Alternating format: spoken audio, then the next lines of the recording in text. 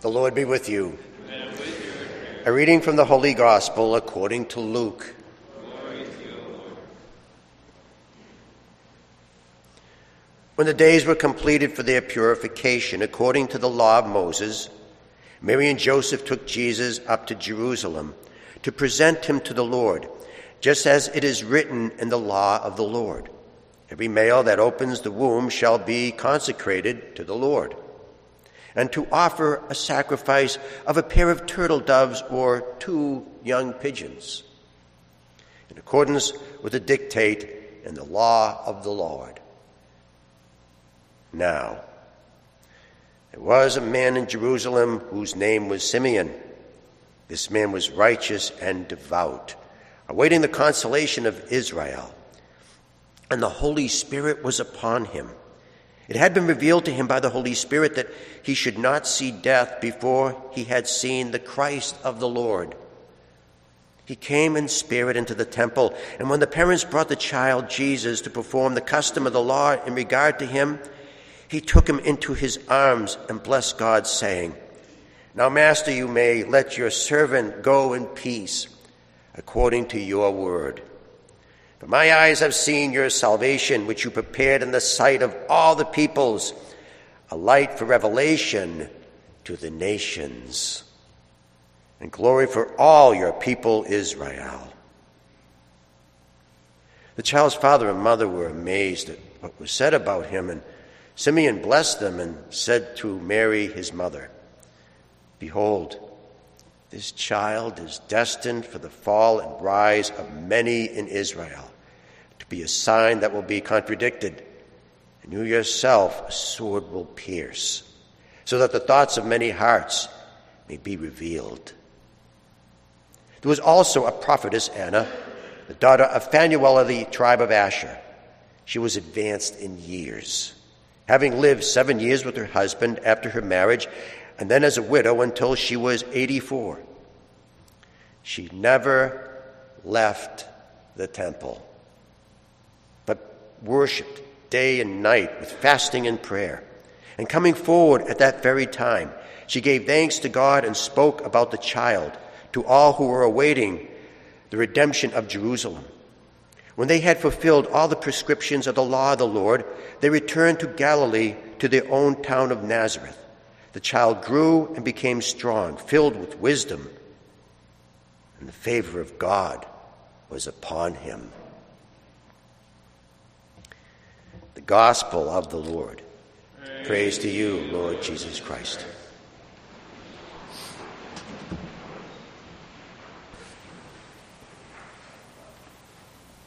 Faith, hope, and love. The theological virtues. But what exactly is hope? Well, hope means it's absolutely, totally, completely out of your hands, and you have to depend on God. You see, we really like faith and love because you get to do stuff. We love things, we do things for other people in faith and in love. So we really like faith and love. In the middle of the night, a nurse from the hospital called me. I was on call, and she said there's a husband that would like her wife to be anointed. She gave the name, and I said, "I think I anointed her earlier. Could you check the face sheet?" And she did, and she says, "Oh, I'm so sorry. I should have checked. I'm so sorry. I woke you up." When she said, "We're all set." So I was really happy to hear that because I was really tired and I could go right back to bed. But no, I had to open up my mouth. And I said to her, "Well, wait a minute." And she says, would it be helpful for the husband if I came in?" And she said, "Oh, he would love that." I says, "I'll be in." So I got there and the curtain was drawn, and so I pulled the curtain open, and the husband turned around, and I said, "Mr. LaHaye? That's the guy that we put together our nice tracker organ. He's an organ builder." I know him a lot, very well. When he turned around and he saw me, he says, "Oh, I'm so happy to see you." I said, "Boy, I'm really glad I came in." And you see, that's faith. Faith got me there. It was faith because I believe in what I do is important. I believe that the things that I can make a difference. That's what faith does. If we get to do things. I was in my intermediate Greek class, and just before the class, the professor was telling us about a book that he had read, a 480-page tome on the meaning and purpose of the word hina.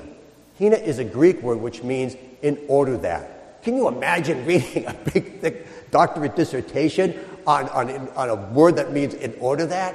So all of us students gasped in horror just at the thought of that.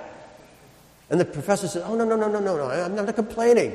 I love what I do." And that's why Father Daniel Harrington is respected as one of the most renowned scripture scholars ever.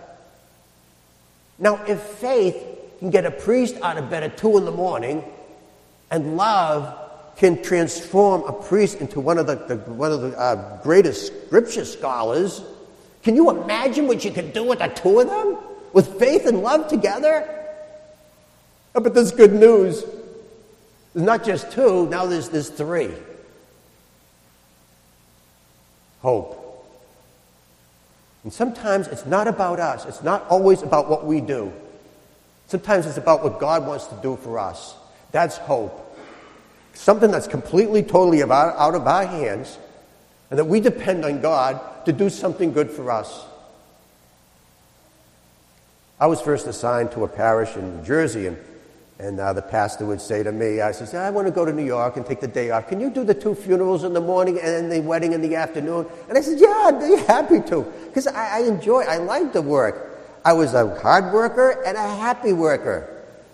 About 5 years later, when I was told that I was going to be transferred to Boston, the pastor was not very happy at all. So I remember I was in the van, and the pastor was coming over, and this was it. This is the goodbye. This is the pinnacle moment where we're going to say part ways after 5 years of working together.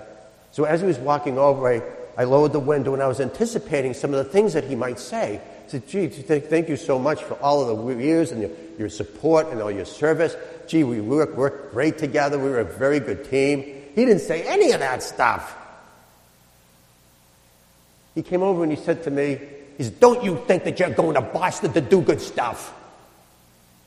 The reason why you're leaving here to go to Boston, because God wants to do good stuff for you." So I came here, and I think I did a couple of nice things since I've been here in Boston. But shortly after I got here, my mother came down with lupus. And she got sick and went in the nursing home. And because I was so close, I got to see her a lot. And we got really close before she died. And I was really grateful to God that He sent me here to be able to have time with my mother before she passed away. And sometimes it's not about all of us doing good things. Sometimes God wants to do good things for us. That's what light means. Light means it shines on that God wants to be visible. He wants to be visible through helping us. There was Simeon, he was in the temple, and he was praying, and he was praying for the salvation of Israel. But not only that, he was also asking for the salvation of all the nations. That's a pretty tall task to ask for. Something that's completely, totally out of his hands. He couldn't do that. And he asked for God, and he something that was out of his hands, and then the next thing, he had in his hands the Savior of the world. And that's hope. We need all three. Yeah, we love to do love. We love to practice faith because we get to do stuff.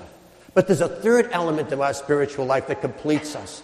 And that there are times that when we're absolutely, completely dependent on God. Because sometimes it's not just about us doing things. Sometimes it's about us letting God do nice things for us.